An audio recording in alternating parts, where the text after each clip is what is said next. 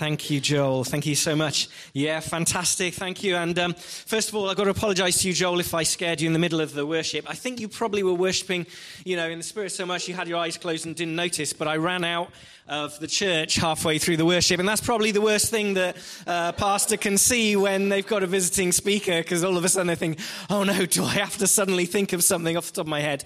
I just forgotten my reading glasses, so they're in my glass. And yeah, the print is, my notes is small, so I would have had to ask one of the ushers at the back to hold it for me otherwise, so I could read it from here.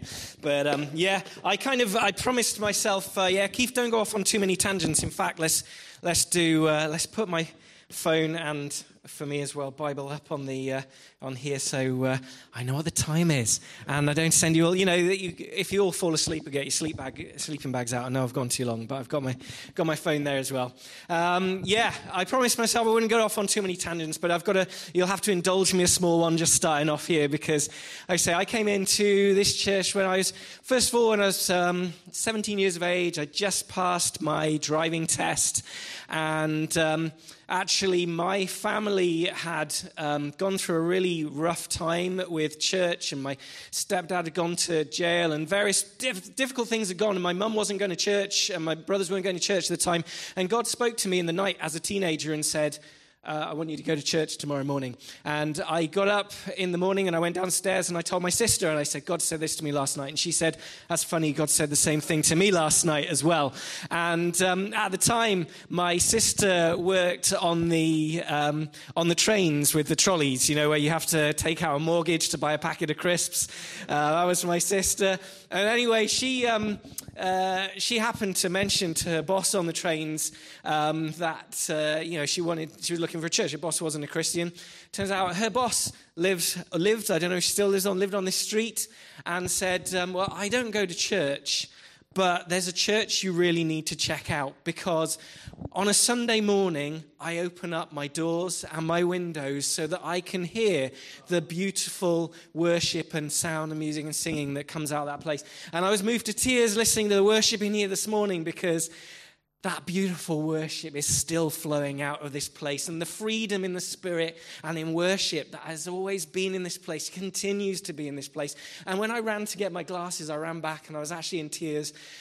I'm a bit of a crier, I'm afraid.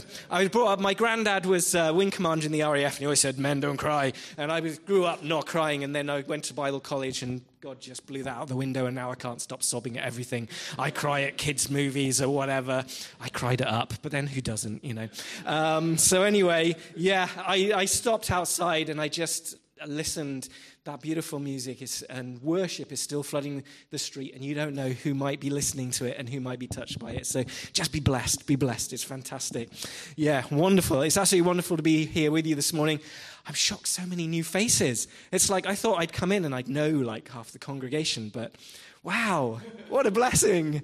All these new people, and hello to those I do know, and hello to those I don't. It's lovely to be with all of you brothers and sisters. So yeah, fantastic. Anyway, I'm gonna stop waffling. I'm gonna carry on.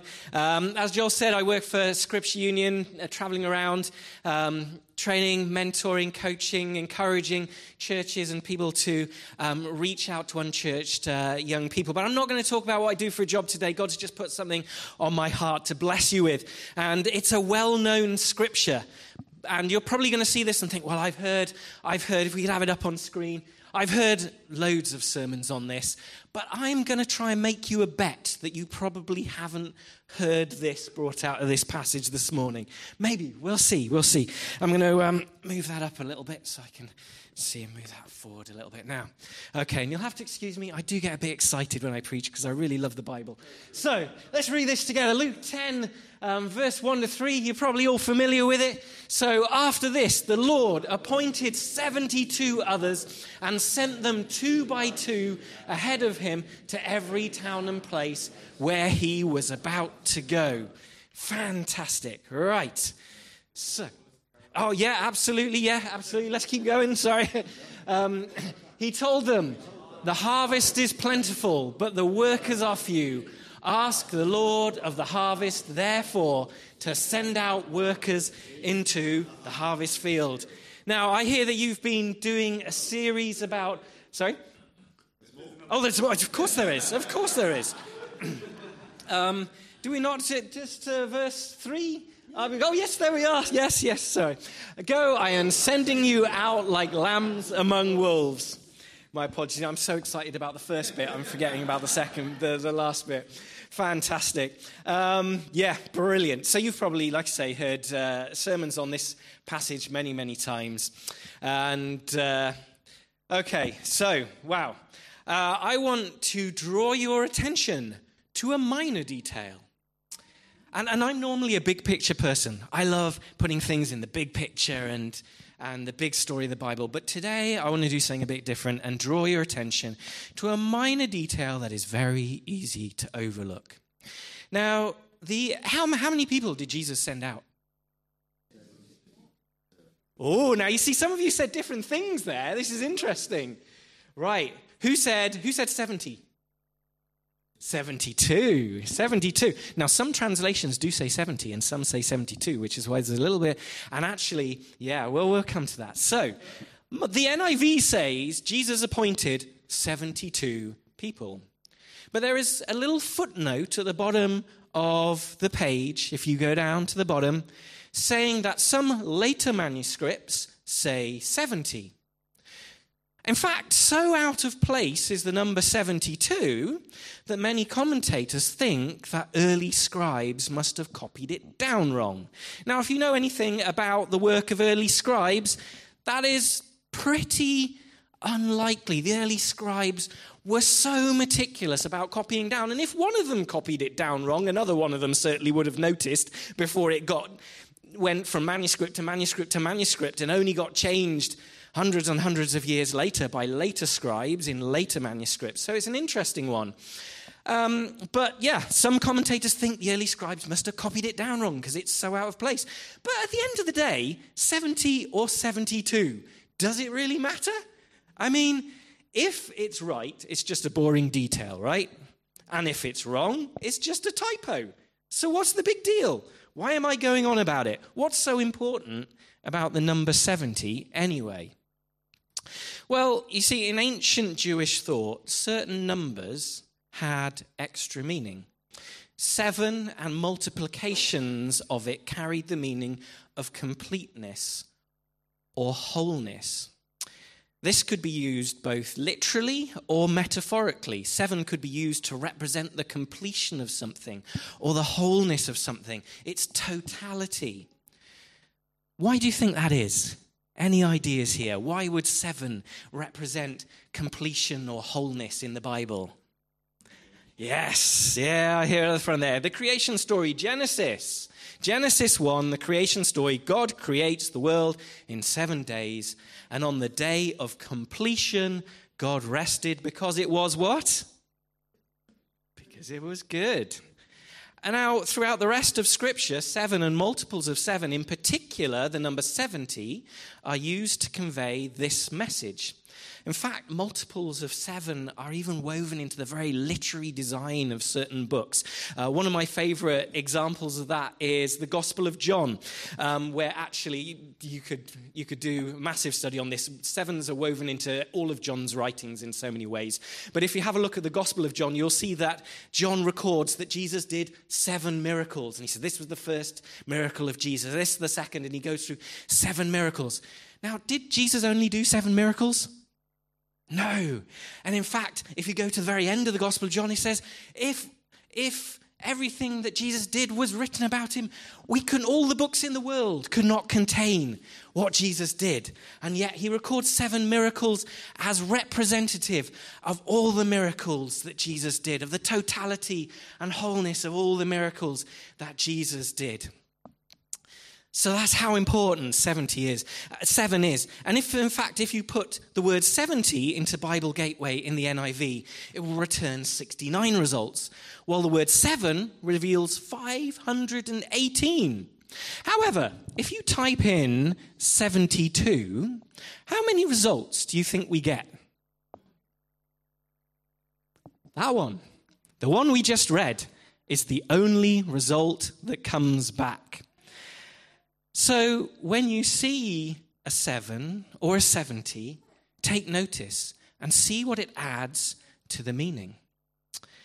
In the passage we read, 70 makes more sense. It makes perfect sense. But 72 seems out of place. It seems to make no sense at all.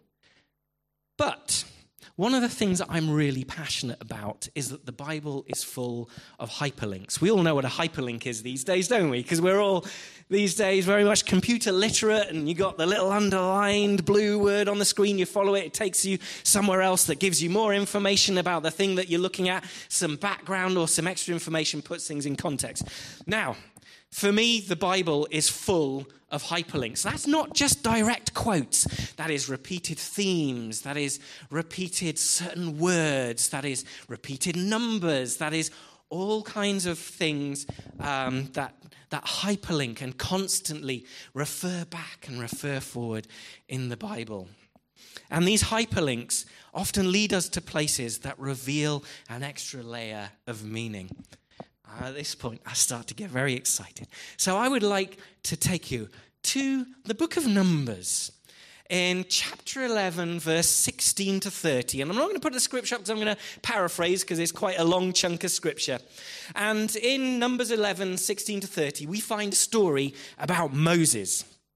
Now, Moses, he's in trouble, and he says, I can't lead these people. It's too much for me. The burden's too much of leadership. There's just too much going on, too much coming, too much burden on me. He says, I can't take it anymore. I can't lead these people. It's too much for me.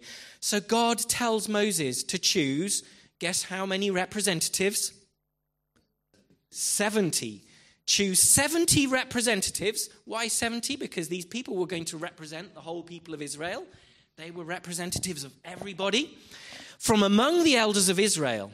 And God says, I will take of my spirit that is on you, and I'll give it to the 70 you choose. So they too can hear directly from me and help you. I'm slightly paraphrasing. When this happens, there is so much of God's Holy Spirit. That Holy Spirit spills over onto two extra people. And these two extra people are named Eldad and Medad. And if you look up the names of these two people, Eldad and Medad, their names mean beloved one and my darling. Isn't that beautiful? Isn't that beautiful? Now, they didn't get chosen by Moses. They didn't get chosen by the elders of Israel. And,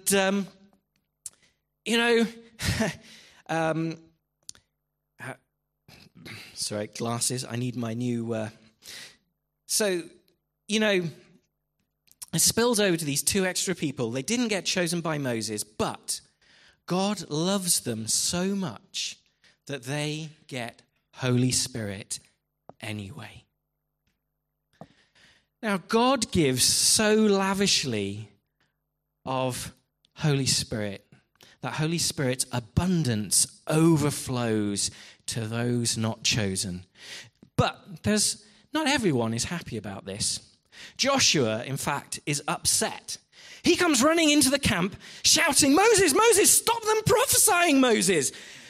These guys, they weren't chosen. They aren't part of the 70. Stop these rule breakers.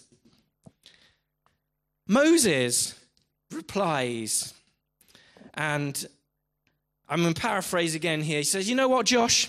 I wish every Israelite in the camp had God's Spirit and could hear God's voice.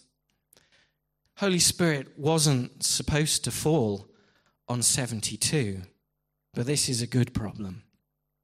And I believe that it is this story Jesus is thinking of when he appoints 72 in Luke. And actually, it could be that it is Luke that chooses the number 72 to represent how many Jesus sent out, or that Jesus appointed literally 72. But whichever it is, the message is the same. But I believe it is this that is being referred to in the book of Luke when the 72 are sent out in the power of God's Holy Spirit. Jesus gave freely of his Spirit to both the expected and the unexpected, both to the ones that we would choose and to the ones that we would not choose. Luke, I believe, is making a point that Jewish readers would have understood and that would have meant a lot to him as a Gentile, because Luke was not a Jew. He wasn't one of the chosen. But Jesus also put his Spirit on Luke because he was beloved and he was cherished by God, and so are each and every one of you this morning. I want you to remember this principle both for yourselves and for the young people in your community, and in fact for all people in your community who do not know Jesus, who many will refuse to acknowledge as worthy or chosen to carry God's Holy Spirit and power. And you know, there may be some of you sitting here this morning who don't feel worthy of God's Spirit, who don't feel chosen. There may be some who feel like others wouldn't choose you. But God wants you to know this morning that you are chosen. And God wants those who you come into contact with, God wants you to think when you come into contact with people who the world looks down on, and maybe even you look down on, that he wants to put his Spirit on them as well. When you have God's Holy Spirit, you don't need a mediator like Moses. You can hear from God directly. Like the two people in Numbers, you are cherished and beloved of God. Even if you feel left out, even if you feel unworthy, even if you do not feel included by the world's standards, even if you don't feel included by church, by other Christians, by church, you are God's darling, and God chooses to put his Holy Spirit on you as well. When you reach out, one of the big things that we talk about in Scripture Union is the 95, because we did some research which suggested that 95% of children and young people in the UK are not in regular contact with a Christian or church.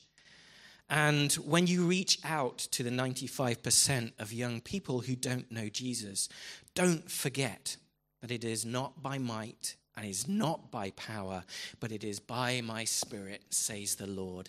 And these people are also chosen, beloved, and God's darlings. So my prayer for you today, God's beloved darlings, is this. It is that you would receive a fresh anointing of God's Spirit to empower you to reach out to people in your community, and that through your ministry, Jesus would pour out his Holy Spirit on people, and especially young people, that many would see as unworthy. Amen? Amen. Fantastic. It's